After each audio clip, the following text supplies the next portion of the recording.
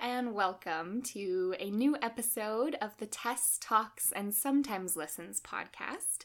If you listened to the last episode, you will notice that it was a little different than anything I had done before, as I just decided to record alone and sort of complain about my life and talk through some stuff aloud. And that was a really interesting experience. It's possible that I will do something like that again. However, we are back to having a beautiful, brilliant, talented guest on the show today. I'm very excited to welcome her. I have known her for years, and we will be going back to guests from now on and for the foreseeable future. The point of the show is to share a platform to highlight some of the amazing people that I know, and this person really, really lives up to that. I have on the show today my dear friend Abbey, and she and I have known each other for years, but have reconnected recently. She is a performer and an actor, and she's a brilliantly talented one at that, but more so, she is a real honest human being who has this talent of sharing in a very truthful and raw way. And so I would love to welcome Abbey Kochevar today to talk about self-care and mental health. Abbey, welcome aboard. Hello. Thank you so much for having me. Thank you for being here. I'm very excited about this. How are you feeling? Me too. How are you feeling today? I am doing really well today. Today was a good day. I work so many jobs. I have 4 jobs, and I worked 2 of them. One of them I work from home. The other one is Starbucks. So I did Starbucks, came home, worked from home, and then I did some dialect coaching for an upcoming show that I'm doing, and then now I'm doing this podcast and I'm so excited. Yay! It was just like a nice day with like a good balance of work and play, and I'm home alone, so I'm getting some like alone time, which is always good. And yes. Good. Yeah, I should note that we're recording this. It's 10 p.m. right now. So we are going for the late night recording on this one. But that's how I think both you and I function, is we're really busy people. We work all the jobs, we do all the things. And so it's like, yeah, of course I can record a podcast at 10 p.m. That fits great. Well, exactly. It's like, okay, so I have 24 hours in the day, and according to science, I only need X number of hours of sleep, which means that if I wake up by this time, I can get ready in 5 minutes, and then I have X number of hours in the day, and I absolutely can, if needed, pack them with all of those things. And I've gotten to the point now where, like, I'll wake up at 4 o'clock in the morning to be at Starbucks by 5, but that's turned into, like, well, I know that I need to leave my house by 4:45, so if I wake up at 4:30 and I lay out my outfit the night before, there you go. Then I can quickly throw that on, because theater teaches you how to do a quick change. So you throw on the outfit, brush the teeth, like, wash the face, and then leave. Yep. And you're like, boom, a sensible 15-minute routine. Sensible 15-minute routine. Exactly. And then you get home and you're like, well, I've done everything I need to do for the day, and I'm still running on that adrenaline. So, yeah, it's 10 p.m., but let's record a podcast. Let's do it. No, okay, so I think that being a busy person, it fits really well for my personality. I am... If I have nothing to do and you ask me to get, like, one thing done, that is an impossible ask. But if I'm doing 99 things and you're like, hey, can you handle this 100th thing? I'm like, definitely. I'm a badass. I'm doing 99 things. Like, do you know what I mean? No, exactly. My mom always says that I'm burning the candle at both ends. And I remember at one point, like, she says it with, like, a negative connotation, right? Like, we all hear about that, like, oh, you're burning the candle at both ends or whatever. Yeah. And I told her at one point, I was like, yeah, but I have twice the light. Oh, I love that so much. I was like, it's going to run out a lot faster, but it's going to be pretty freaking cool when it does. Like, imagine. I think that's great. Well, there is something to be said for finding the balance between busyness and rest. And I am definitely not a prime example of someone who knows how to do that. Oh, I won't lie. I'm not either, in the way that, like, every once in a while I get on this, like, kick of being like, okay, I have so much on my plate. I'm going to get really, really organized. But Right. then when I'm really, really organized, I realize that I actually have more time to do things.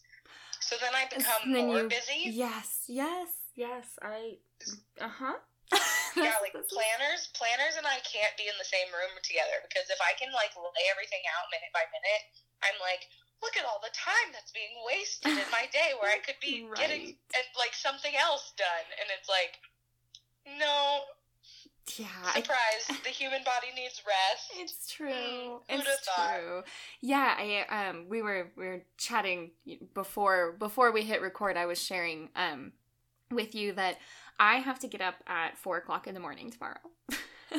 And I have just, like, decided that it's still okay to work tonight, come home, shove some food in my face, and then, like, sit down and record a podcast with you until 11 and then be up at 4. So those days happen too, where it's like, that's probably honestly not a healthy thing. That is not something that I should do just because I'm capable of it. But that's how I was able to fit things in this week. So I don't, is there a better way to do this? I mean, if there is, I'm sure that someone has figured it out. And if they would like to, like, corner that market and let us know, that would be great.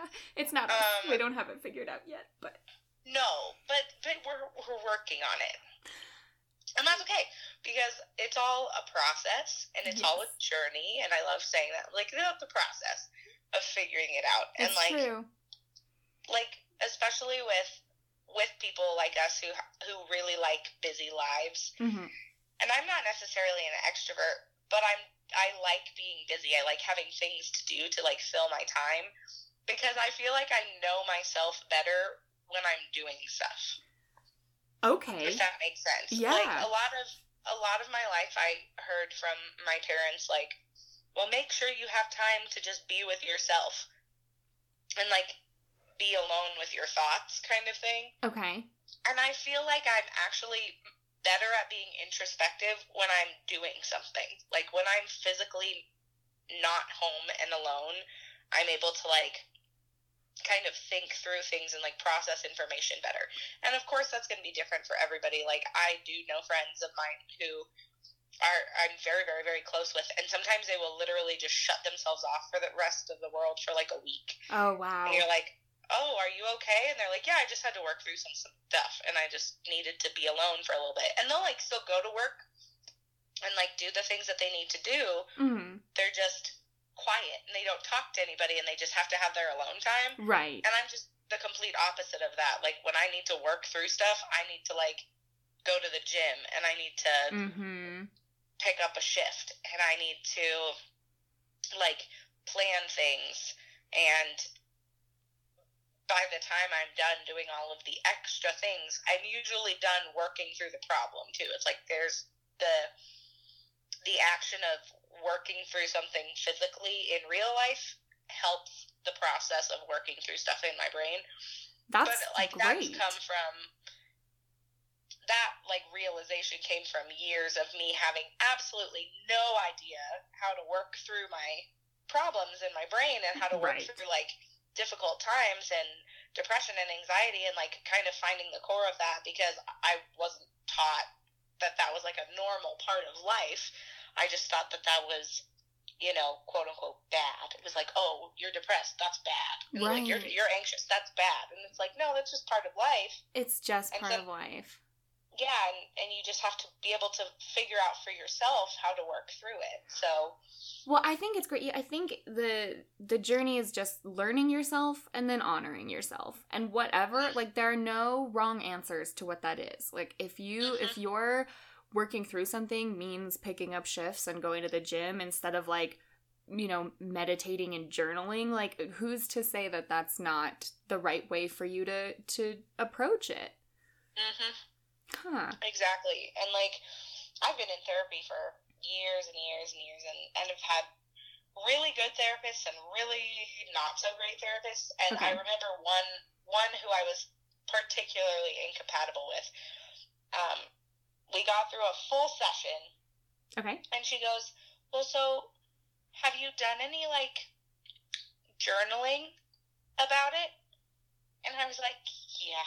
And she was like, okay, well, maybe you should do more of that. Oh. And I was like, okay, do you have anything more concrete Right. for me? Like, because I just went through the whole spiel where you said nothing. Yeah. And gave me no interaction, and then we're like, go home and journal about it. And I was like, then why am I paying you? I was just gonna say, like, the journal would do a better job at like, giving me feedback. Yeah, like, thank you for that valuable insight, and also, don't think I'm going to come back to this particular office. Thank you so much. Totally fair. Totally fair. Yeah. See, I am a journaler. A journaler? That's totally not a word, I don't think. It is now. Point on this Because I add can't, it to Webster's. because I can't say journalist. That's different. Anyway, I am like, that's a career path. Yeah, like I'm pro journal for sure. I always have been. But I use my journal. I don't really know it because I don't talk about what I write in my journal really. But what am I trying to say? If somebody that I'm close with that I've written about in my journal read my journal, they have no idea how I actually feel about them. Like, what I write down is not how I feel.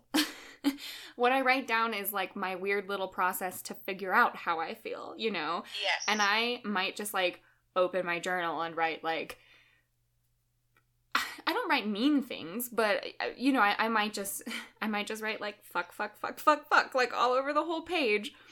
And that's like, it doesn't have anything to do with who I saw that day or anything. Like, it is not a real reflection of what's going on in my head or in my heart. It's just like a creative tool that is sometimes helpful in figuring out what's going on, you know? Yes, absolutely. And I think like journaling has kind of transformed into kind of like posting on social media. Sure. So it's so funny, like, you say you're like, oh, that's not my true thoughts, it's not my true whatever, and it's like, yeah, what you write down is usually, it's like a spurred on by an emotional thing, like something happens, you have an emotional reaction, you have to do something to deal with the emotional reaction, and if journaling is your thing, then anything you write down is going to come strictly out of the emotional response. Right. And it's like, so like if I had said to you if I had said something terrible to you and you were like offended or like really hurt by it or really angry at me for it, you would go write down exactly what you thought of me in that moment. Which is not, like, yeah. Which is not truth necessarily. It's just the moment, the reactionary moment. It's definitely a truth in that moment, but it's not the truth. Right. It's like part of the process of getting to like the realization of like, oh, is this person right for my life, or is this situation right for my life, or whatever. And it's like, as your emotions kind of guide you, they're kind of like bumpers on a bowling alley. Okay, like, yeah. Like when you're bowling and you're learning how to bowl, they have the little bumpers up, and it's like you bump into the wall, and you're like, oh, that's not right, that's not right, that's not right. Yeah. Redirect.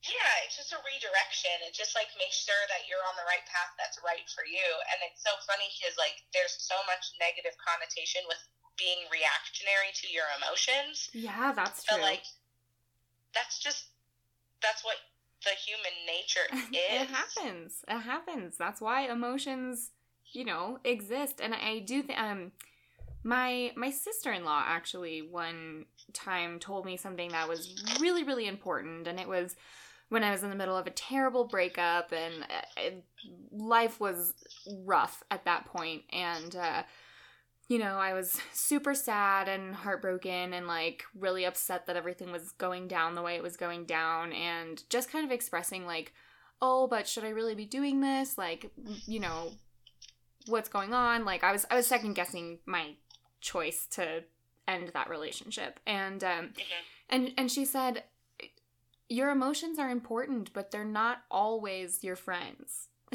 They're like, you need to listen to them, and you need to honor them, and you need to know them, and you need to understand that they're fluid and they change, and you know, you knew that this was the right thing, and now you're second guessing yourself. And so, okay, like, feel that emotion, but it's not always your friend, and you have to have the logical side sometimes to has to come into play to combat that when like big waves come. Oh, exactly. And that's a perfect example. Like, when I went through my big breakup, my big dramatic, terrible breakup. Yeah. Like, I was completely apathetic before it happened. Like, I had just lost the emotion for the relationship, which was part of me realizing, like, oh, very toxic. We got to get out of here. Right. But then, of course, the breakup happens, and you have the emotions came back. And I was, you know, the first thought was, oh, well, maybe I just needed, like, to rekindle, to respark, or whatever. Yeah. And it's like, no, your emotions exist because they're reactions to stimulus. Yep. It's chemical. Like, you're going to have a reaction to whatever happens in your surroundings, in your life. Yeah. With relationships, with people, with jobs, with whatever. And the worst thing you can do is not give that a voice, is not give that the space and the time to, like, live its truth and then go away. Yep. Yeah, I think that's a great way to put it. It's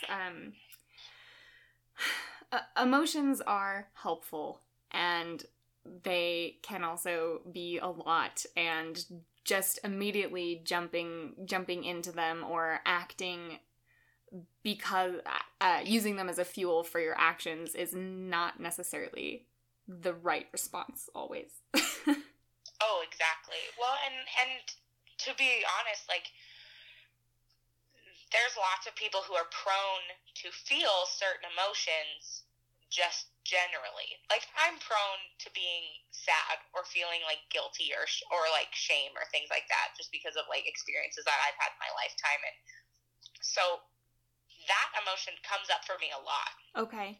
In different situations. And another thing that my therapist was talking about, she was like, it's kind of like an indicator on your engine light too, like being like, hey, something might be wrong with your car. Oh, that's a good analogy. And it's like, it's just a misfire. It's not necessarily that there's something terribly wrong, or that you did something, or that this situation, you know, should make you feel guilt or shame or sadness. It's just like, you're prone to feeling that. Yeah. And it's like, okay to be to recognize, like, in situations of strife, like, I'm going to feel sad, but the person next to me might be angry, and the person next to me might be dismissive and removed, and, like, the person next to me might deal with it through humor, but, like... And nobody's wrong. No, exactly. And nobody is wrong, but you have to communicate about it. You Right. have to be able to name it and be like, no, this is just how I'm feeling. It's good. We'll get through it, but this is where I'm at right now. Yeah. Well, okay, so let's talk about therapy, actually. So that's something that is new to me in my life. I have been still under a year. I guess only about 6 months I've been going to therapy now, and it has been, like, the biggest, best way that I have ever taken care of myself. And I don't know what took me so long, you know? Well, I think what took me so long was I didn't want to go through the headache of finding a therapist, which I'm sure you can relate to, as you've said that you've had, like, several. I didn't want to go through the headache of finding a therapist. That was the reason that I didn't start earlier. And the fact that I was letting my pre-anxiety and frustration over finding the right fit, like, stop me from taking any steps is, like, probably the reason that I should go. Do you know what I mean? Like, no, exactly. But, you know, like, societally, therapy hasn't become a non-taboo subject until this decade. that's definitely true. Like, we didn't talk about, you know, therapy. Like, it was kind of a hushed tone. It was like, oh, so-and-so went to a therapist. And it's like, even when we were in middle school, like early 2000s, it was still kind of a taboo subject. Yeah, and definitely. It's not even until recently that it's been coming to light that, like, many people go to therapists. Yeah. And not just for, like, bad things. No, definitely not. Just, like, to, you know, feel heard. Just having someone, like, hold space just to listen and sit with you is just an incredibly valuable thing. Yes, exactly. And it's like bumpers. Back to bumpers. And training wheels. I and like like it. it's all of the things, and like therapists are not crutches. They're sounding boards for sure, but like they're also there to help you just sort things. There's a really beautiful comic that I saw recently, and it's like just two people sitting in chairs across from each other.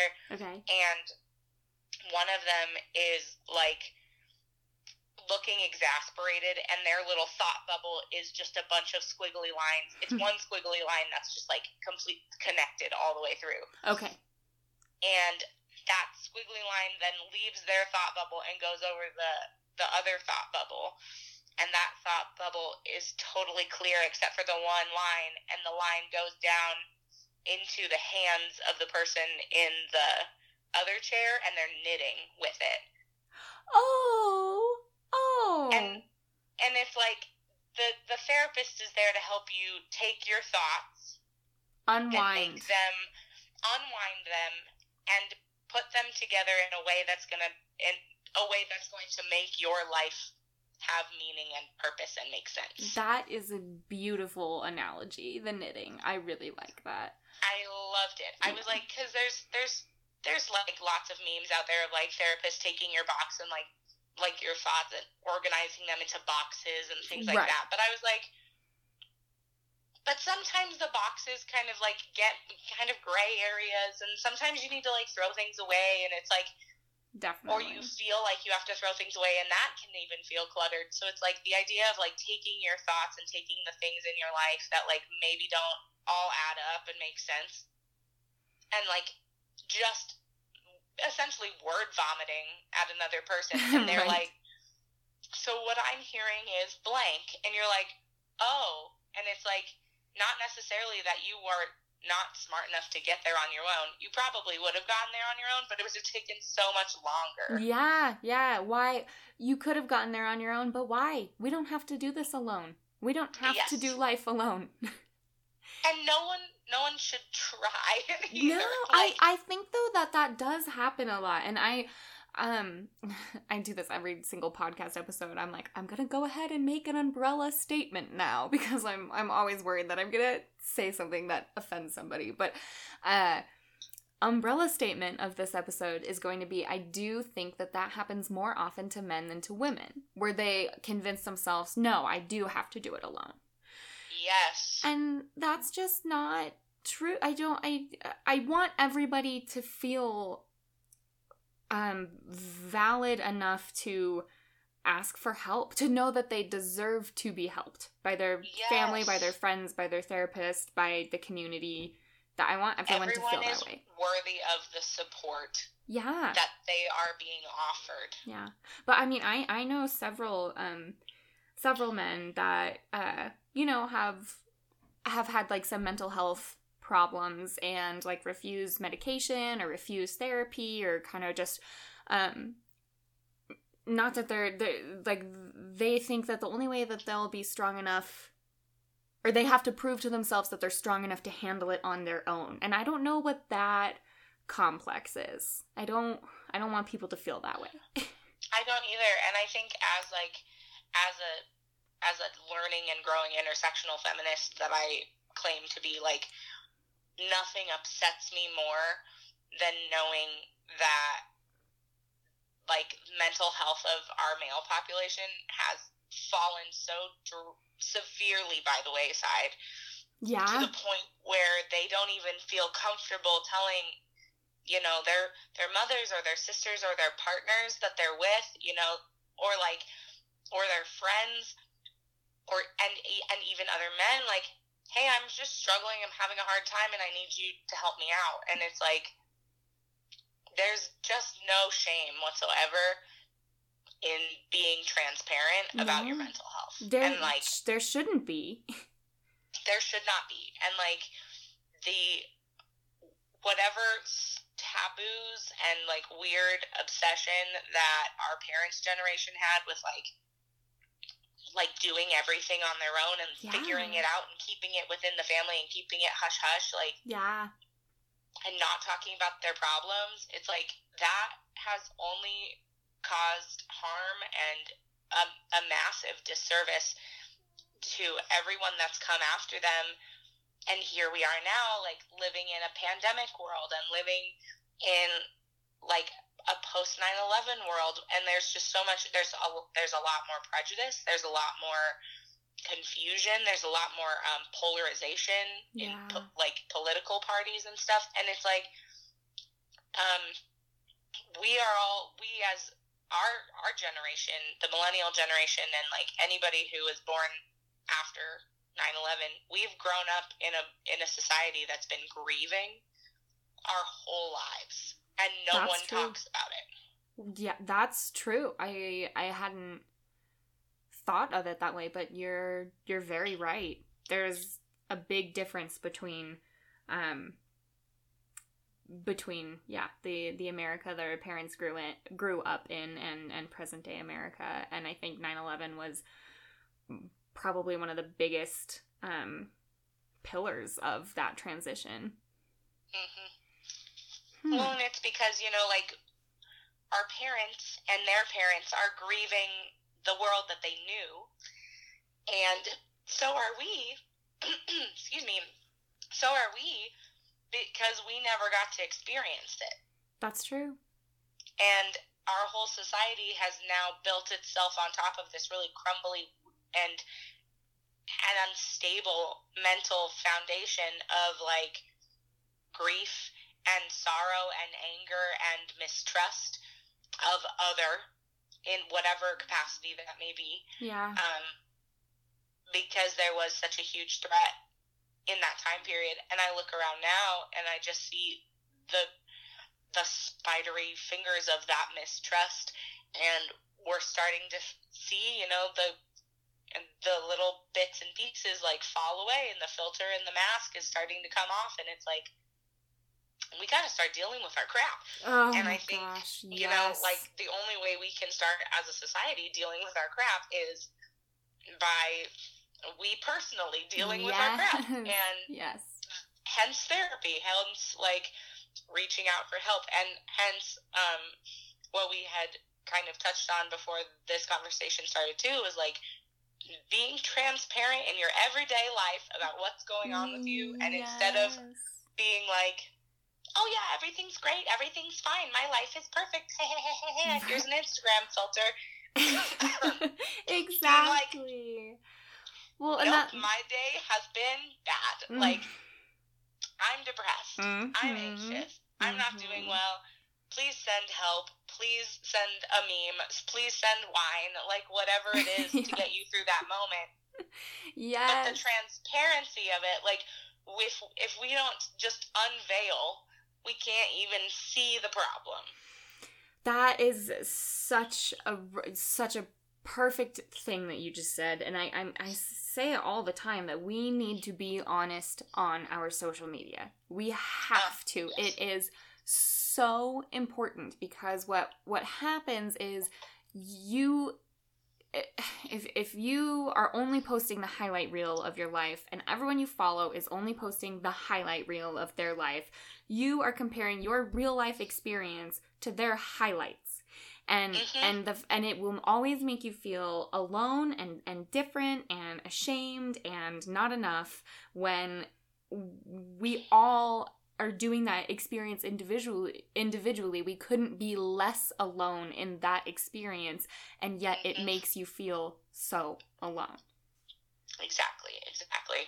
And I think there was a story that came out in 2016 about a girl who was in college, an athlete, and like this gorgeous, wonderful, like seemingly very popular, very happy girl. Okay. Who killed herself. Hmm. And they like were looking through all of her social medias to, find any indication that she wasn't doing well. And no one could. No. Because she had cultivated such a perfect image. No one even knew to ask if she was doing okay. Right. And then she had the expectation on herself to live up to that image, and that couldn't have felt... I mean, what an easy way to make yourself feel unworthy. To have to hold yourself to the most perfect face you can put on in the best lighting, but as a real person at every moment of every day. Oh, yeah. And I mean, I'm guilty of it. I'll, go to post something on Instagram and be like, that's not really my favorite thing that I've ever done. I think that we all do that to a certain extent. But I think that your social media is incredibly honest.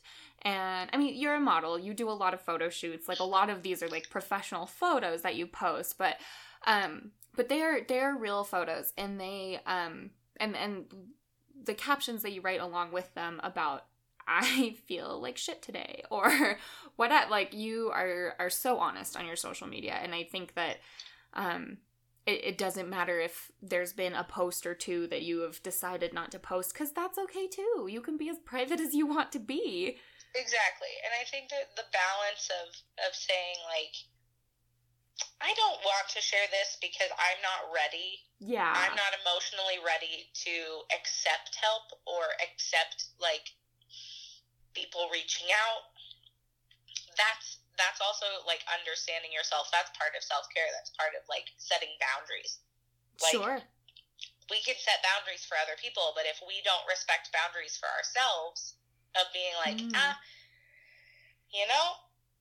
I've done that before and it didn't end well, so I'm going to set a boundary for myself, and I'm not going to allow myself to take that step until I've worked through that problem. For example, like, I, as an actor, have been in situations where I was not cast in a show. Sure. And I know those situations.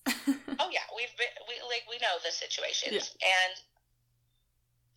And in the past, I have forced myself to go see the shows that I haven't been cast in for one reason or another. And I always justify it by being like, but I know everybody in the cast, but right. But I want to work there again sometime, or right. like whatever. But was that good for me? Like, did I feel good doing that? Did I feel like supported and loved and happy and proud of who I was as a person in that moment? No. I went in and I was miserable. And all I could think the whole time was, well, now I'm mad because I think that I could have done a good job too, and I don't understand why I... Yeah. Death spiral down, So recently, it happened again where I wasn't cast in a show that I really, really wanted. It means a lot to me. And people asked, like, are you coming? And I had the conversation with myself, like, I don't want to put myself or others through that emotional death spiral again. Yeah, that is totally fair. And it's like, so I'm not coming. No, I'm not. And, like, good. Those people will either get it or they won't. And it's not my responsibility to explain my personal boundaries for them. Exactly. Oh, yes. Okay. I've, like, my head is racing because I'm just really excited about what you're talking about. But I think that, especially with this particular circumstance, I think that we, as performers, as artistic people, and especially as women, there is this sense of responsibility of, well, I have to I have to be, like, I guess it's humility. It's like, oh, the best way to be humble is to go support my friends, even though it will make me miserable to, like, watch this show. But maybe what's truly more, like, humble is, you know, being honest with your friends and saying, I'm not ready to go see that show, and taking yourself out of the situation instead of suffering for, again, you know, the sake of self-image. Like, oh, isn't it so wonderful of Abbey to come see the show even though she didn't get cast in it? Like, who cares? That is not... And let's be perfectly honest. Like, when you are in an audience as a performer and you know that the person sitting next to you really wanted to be in the show that you both are watching, and they're not there, the only thing you're thinking about the whole time is, oh, I wonder what they're thinking about. It's true. It's true. It's just You're hard not watching the show. It's true. It's an uncomfortable experience for everybody. It's like, how selfish of me to go see a show where there's a high probability and potential of people focusing on me and, like, whether or not I'm upset or sad or, like, gonna, like, have a poker face or not about, like, my reactions to the play. Like, why would I put my friends in the situation of, like, of people being like, oh, did you know that Abby's here? Right. And we all know that you know, the Colorado theater world is just small enough to ensure that can happen. and it's sad, and it's unfortunate that, like, I have been in situations where I, like, made the wrong choice and I made the wrong call and it was called out, and it was like, man, there was no intention of hurt feelings here. Like, I would never intentionally hurt your feelings. Right. But I'm in a bad situation. Like, I'm in a bad situation, and unfortunately I put myself in it. Right. Well, and that's the journey, right? Is learning from those moments and continuing forward in a way that honors yourself better, and knowing that those boundaries and those you know, the set of rules or the set of discoveries that you have about yourself are all fluid. They're all adaptable. You can change them or revisit them at any time. But if you know what you need to do to take care of yourself and it looks a little unconventional, who cares? Do it. Yeah. Like, exactly. Definitely always do it. And if someone wants an explanation, they can ask for it, but you're not required to give it. No, you're not. And, like, frankly, I think a big problem in our society with this whole, like, with mental health and as well as, like, self-care and, like, knowing yourself and setting boundaries and things like that is also knowing, like, when your intentions are selfish in a negative connotation and selfish in a positive connotation. So, like, okay, if I selfishly need to do something that's a boundary, for example, going to the not going to a play, because I know that it's going to upset me, that's a positive selfish act. Yes. Because I'm going to be better off mentally, and the people around me are going to be better off mentally, and we can go about our lives without having problems. Right. But, like, if I go see a play, if I don't respect that boundary and I go see a play and somebody at the play asks me for feedback, knowing that I'm not going to be able to give them a very nice response. Okay. That's a really negative, selfish thing, because they are asking me to do something that I'm uncomfortable with, and it's going to hurt both of us in the long run. And they're only asking for it because they want me to lie or they want me to do a certain thing. And it's like, that's just not fair. No, like, it's not fair. It's you shouldn't be putting people for your own whatever it is, for your own personal gain, so that you have something to, like, be angry about or whatever, or blame or whatever. You shouldn't be putting yourself and others in this, like, negative space, because it's only going to cause worse problems and worse rifts in the long run. Well, okay, let me ask you this, because I really appreciate your stance on setting boundaries for yourself, and I've heard you say several times now, you know, it's not your responsibility how people react to that, or you don't owe them an explanation, or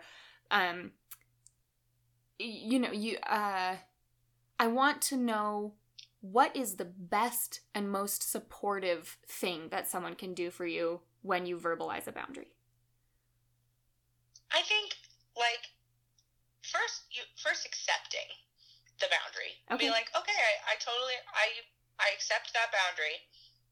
And it's like, without judgment. And if they need an explanation, if they're like, you know, I'm really struggling to understand. Right. I'm not going to push you on this, but, like, would you be willing to give me an explanation for this? Sure. So it's kindness first. The important thing is knowing that, like, it's a yes-no question. Right.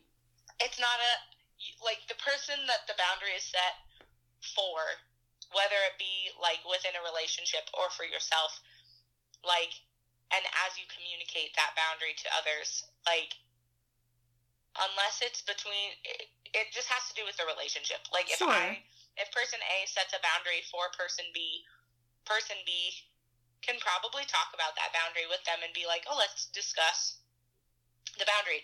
But person C doesn't get to know the explanation of the boundary. Sure. Yeah, I think that's definitely fair. Definitely fair. If person A sets a boundary for themselves and then communicates the boundary to other, that's like, hey, you know, I've just noticed some things within myself, and so I'm not going to be doing this from now on. Yep. If person B or person C is, like, upset about that, they can ask, but that doesn't mean that person A owes them a response. Right. Well, I think that you know, it's a very natural thing to be curious, especially when someone is daring so boldly to do something like say, hey, this makes me uncomfortable. I'm not going to participate in it, because that's so abnormal still for some reason.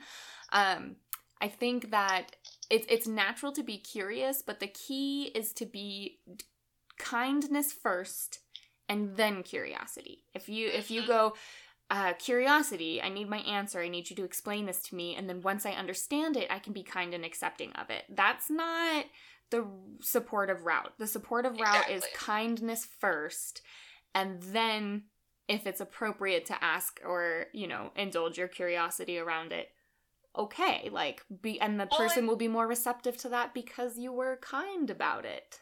Exactly. And to be frank, like, human nature is to share. Like, yeah. We will always, I don't know, a single person who, like, when met with kindness is going to be like, thanks, period, send, like, never speak of it again. Right. They're going to be like, thank you. And if you need an explanation, feel free to reach out to me at another time. Let's talk about it sometime. Let's get a drink. Let's get coffee. You know, like, yeah. When like, if I'm struggling with an abuse of substance problem. Okay. And I'm like, hey, you know, I've noticed that I'm struggling with this thing, so, and I don't tell them exactly what it is. It's like, I'm just struggling right now, so I've decided to put a boundary up for myself that I'm not going to be drinking anymore, and I'm going to be home by 9 p.m. every night. Okay. If I say that to person B, and person B responds to me with, well, why? Right. My response is probably going to be like, none of your business. Exactly. Yeah, for sure. Just because. But if person B responds with, oh, okay, that sounds great. Thanks for letting me know, so that, like, if we have late plans or we're going to be doing this or doing that, I can, like, inform you beforehand. Like, hey, Abbey, we're having a get-together at my house. It's going to be a lot of booze. Are you comfortable coming? Right. Yeah, I think like, if that happens, then I can be like, yes or no. And most likely, I would be like, yeah, and if you need to talk with me about this boundary, let's talk about it sometime. Yeah. When it's interesting that you brought up alcohol too, because alcohol has been a very like prevalent, just part of my self-discovery and self-work lately.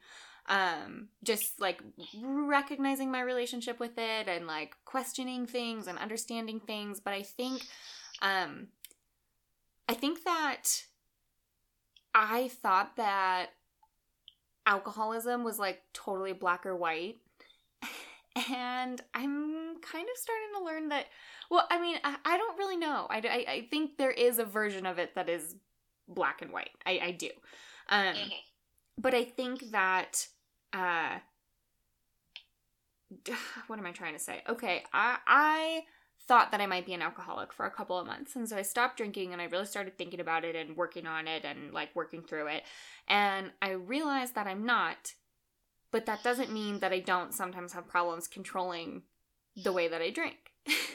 Do you know what I mean? Like there is a black and white version of alcoholism that I don't fit into, but that doesn't mean that this isn't something that I really need to like know about myself and care about and care for myself as I work through, you know? Exactly. Well, and the self-awareness that comes with being able to recognize that is something that is lost in the sauce a lot of times. Like people don't want to admit when they have a problem, so they won't. Right. They just ignore it. Right. And it's like I think I've been in a similar situation with alcohol before as well, where I've like, you know, been drunk every weekend for a couple months, and then I kind of sat with myself and I was like, this can't be healthy. Like, This isn't right. Right. And I don't necessarily like it. I don't like myself in those situations, so maybe I should stop. And then, like, you know, the, like, shame and guilt and, like, negative feelings, but that's all part of, like, sitting with yourself and being like, oh, hold up. Yeah. What do I want my life to be like? This is, like, the bumpers. This is the emotions. And, like, for example, like, what really made me realize was, like, I had a really big night partying and I blacked out, and then I woke up the next day and was like, that was awful and I never want to do that again. Let's reevaluate the situation. There you go. Instead of being like, wow, I'm so embarrassed and I'm going to push it down and deny it and pretend it's not happening. Right. It's like I recognized that this emotion was coming up for me, and I was like, oh, what is this emotion telling me to do? It's telling me to go back.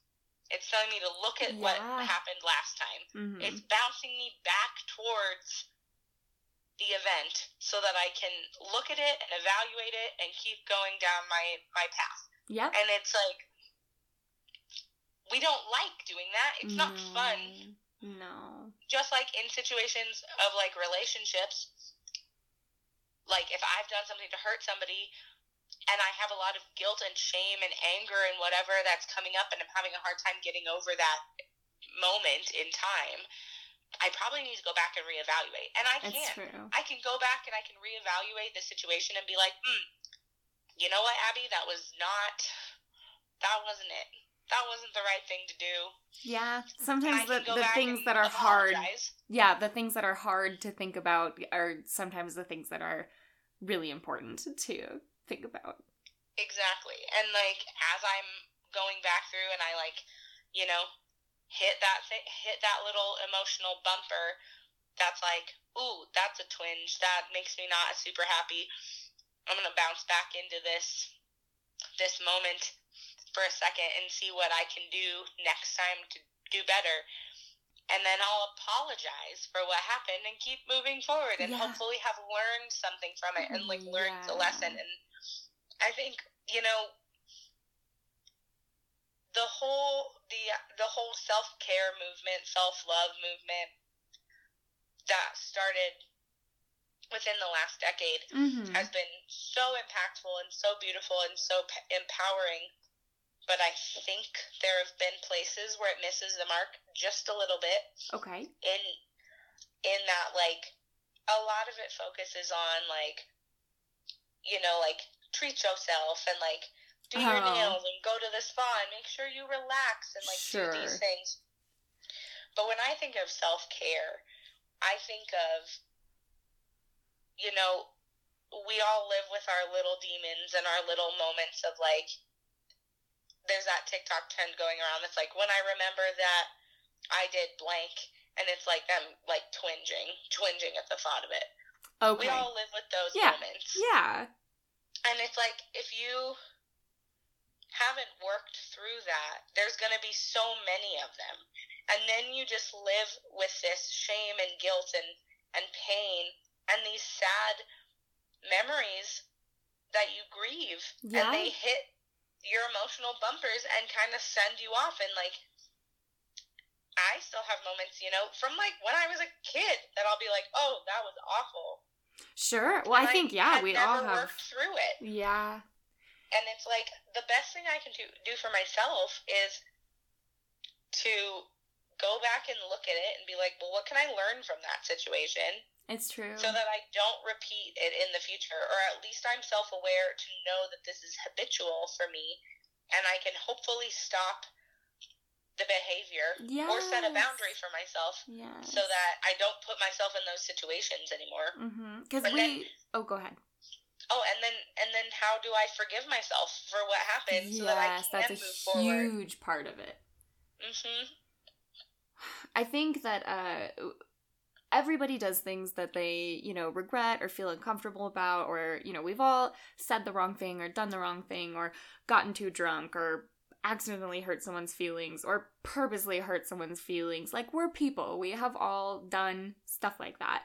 And looking back on it isn't comfortable because not liking yourself or not feeling proud of your actions is an uncomfortable thing. But it's a necessary thing in order to, like you just said, learn from that and determine the cycles and the patterns and be able to adapt and grow and move forward in a way that you can like yourself and be proud of your actions.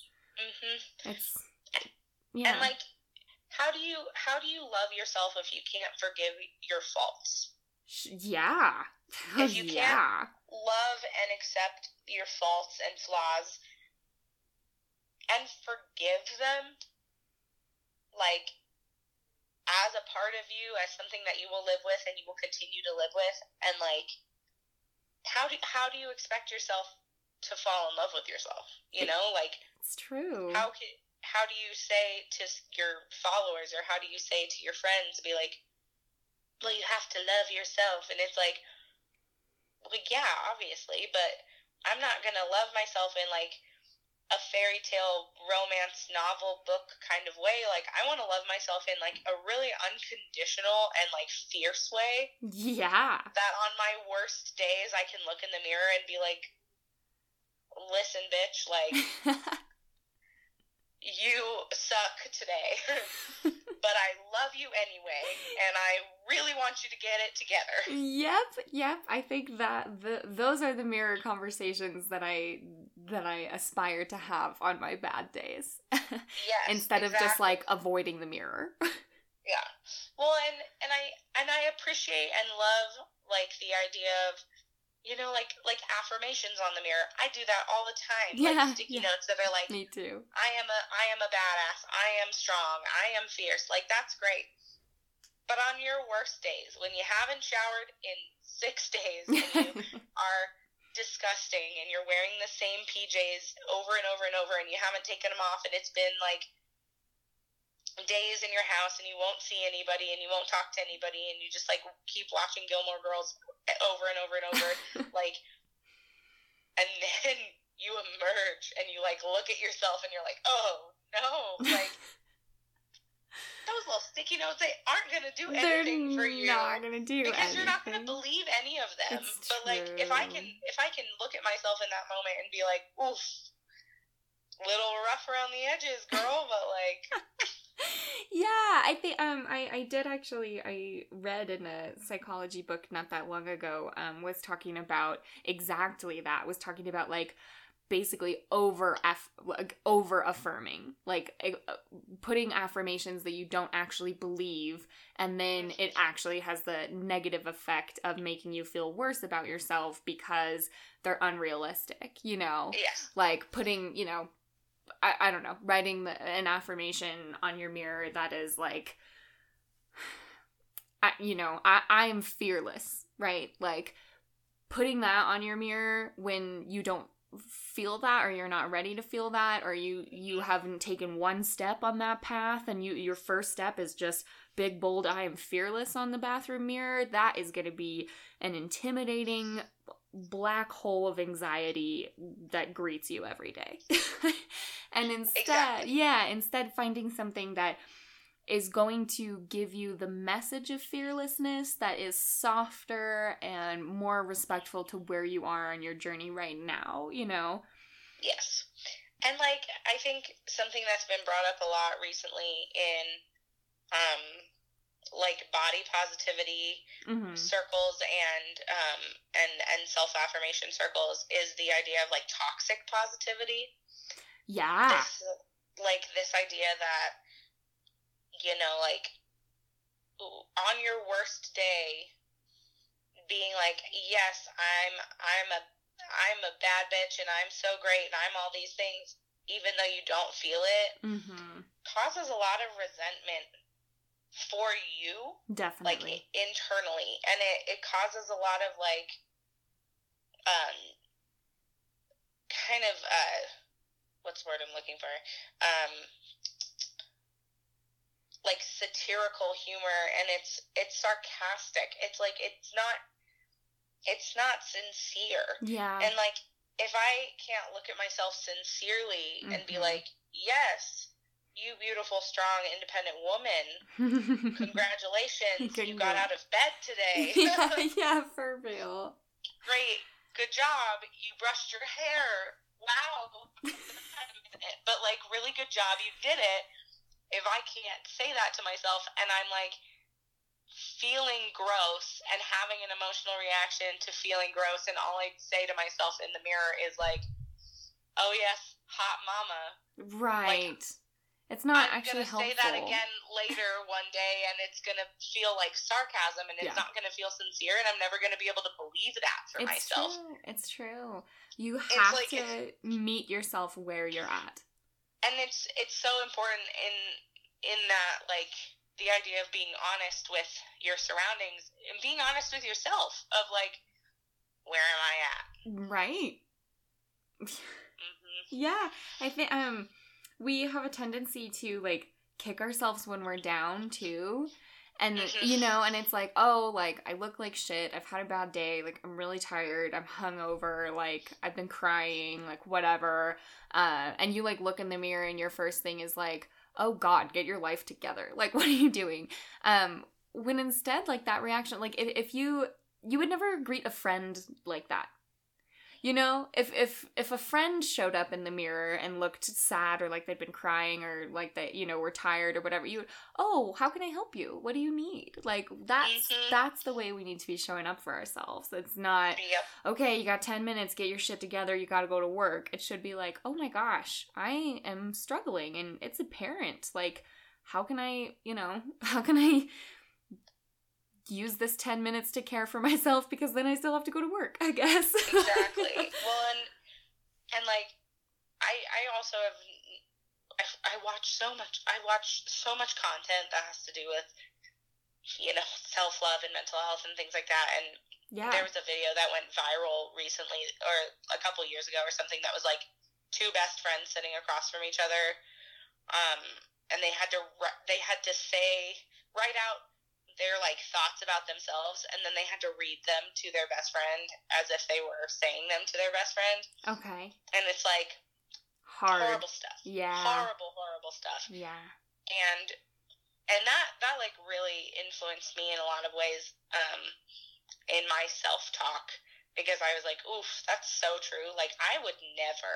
You would never. I would never look at anybody, even people I don't like. Right, and be like, you fat cow. Like, I would never. No. I could never. No. And it's so easy to jump to being to talking to yourself that way, which is disgusting. And yes, the toxic positivity is totally the other end of the spectrum, but there is a better solution than, either one of those extremes. Yep. And I think, like, things that have worked for me have been, like, when I'm having those moments of, like, wow, this has just been the worst day, and I catch a glimpse in the mirror, I, like, accidentally open my phone on selfie mode, and it's underneath my chin, and I'm like, no! It's more of, like, oh baby girl, what you doing? How are we? What's going on? Like, and it makes me laugh, Yeah. It's a silly thing. It's like, oh, no, what's going on? But I think that's a like, beautiful. Let's check in, shall we? And like, oh my god, we have all opened the front-facing camera without expecting it and like shocked ourselves. I feel like I've sent you that meme that's like when you open the front-facing camera and it's just Ursula emerging from the depths. Yes.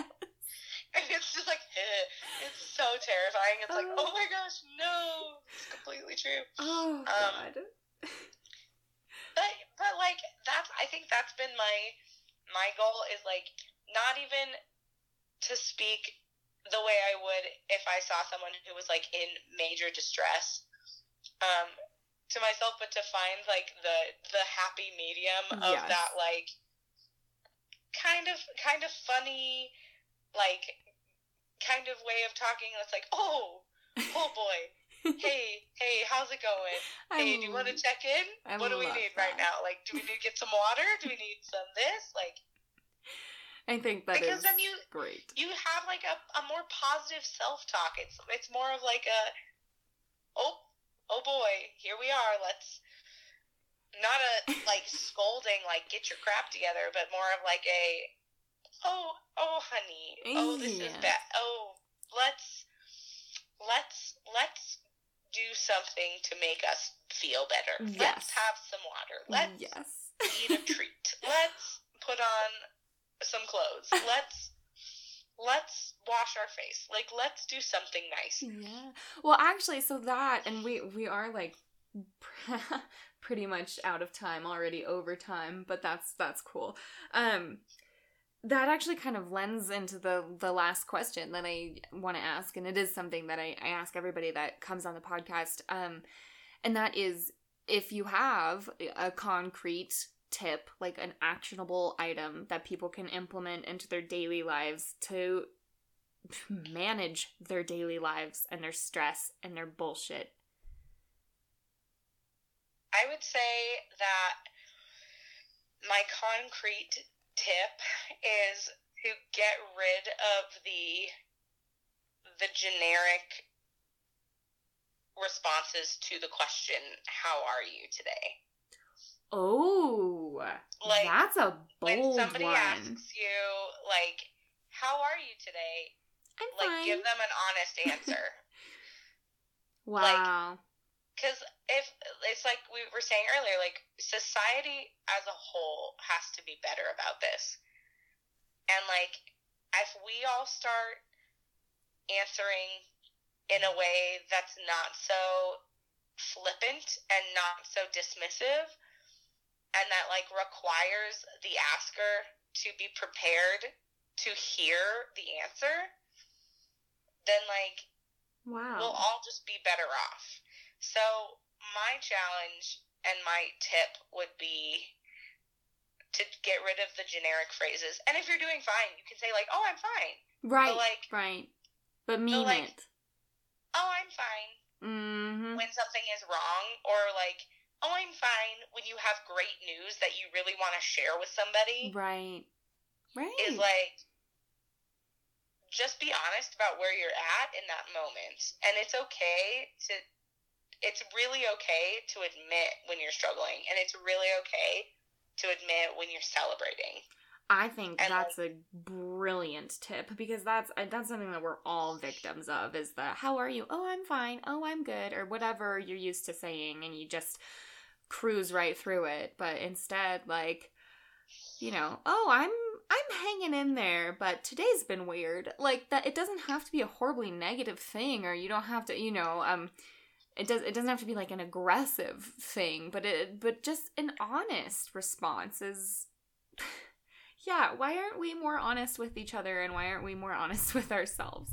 Yeah, it's like we've kind of built conversational like society around this very kind of banal way of speaking that's like, how are you? Fine. How are you? Fine. And it's just like silly when like if I ask someone like, how are you today? And they're like, man, I am ticked off. Immediately I am with them. Yeah. I am like, tell me everything. I want to be ticked off with you. Yeah. Or they're like, I'm having the best day. Like good, tell me all about it. Right. Or like, you know, honestly, I'm just like, I'm just struggling. And like, okay, how can I help? Like, do you want help? Are you in a place to receive and accept help right now? And then like, for me, if somebody's asking me like, hey, how are you doing? Oh man, I'm busy. Let me tell you about it. Sure. That's like, how I answered the phone tonight. I was like, yeah, hey, I'm okay, like, I'm busy. I'm so busy, but I love it. And it's like, or, you know, like, hey, how are you doing? Dude, I'm stressed. I'm so stressed. But I'm so glad to talk to you. And it's like, I just think that that's my favorite answer to that question is be honest when people ask how you're doing. It's crazy that that's such a radical thing. Oh, right? Answer a question honestly is a radical new idea. Yep. Well, and something, and I'll leave this here as well, is I have been kind of cultivating this catchphrase for the past couple of years, but like, kindness is based in honesty. Kindness is based in honesty. Kindness is based in honesty. So like, if we are trying to be more kind as human beings, the least we can do is just be honest with people. Mm-hmm. Which means sometimes it's not going to be the nice, politically correct answer. Okay. But, like, at least you're being honest. You're not wasting their time with BS. Yeah, that is a kind thing, actually. Offering someone honesty and I mean, honesty is a great way to show someone that you respect them. Mm-hmm. Kindness is such an all-encompassing thing, and I think it gets misconstrued with niceness a lot. But I think, like, being nice is an action, but, like, being kind becomes part of the fabric of how you interact with people. Like, when you make that the point of your interactions. And it's based in honesty. It's based in transparency. And so if you're honest with yourself, then you're more apt to being honest with the people around you. And if you're honest with the people around you and they're expecting the honesty, then the kindness can come through easier too. Those like selfless things, those like sweet things, those random acts of kindness, those things, the barrier is broken because the honesty is already happening. So you don't have to feel awkward about having these, like, nice, kind, loving, unconditional, like, moments with people because the barrier is broken. You're honest with yourself, who is honest with the people around them, and therefore you can spread the kindness around as well. But, like, when you're just superficially nice... Yeah, it's different. And you're not... It's just totally different. And so I think, you know... The step towards a better society is being honest. I think that is just an incredible answer, and thank you for that, and for this, for being here and taking your time to talk about things that don't get talked about often enough. Well, I'm pleased as punch to be here. I was so honored. I love talking with you in general, but this is just like really cool that you thought of me, so thank you. Of course. All right, well, we will leave it there, but thank you to my guest, Abbey Kochevar, for hanging out tonight and talking about self-care and mental health and honesty. thank you for listening and for being here on the other end. I almost said the other end of the microphone. I don't think that's how that works. The other end of your headphones, or however you're hearing me right now. Thank you for being here. This episode is going to come out on the 15th, so I will see you at the end of the month. Until next time.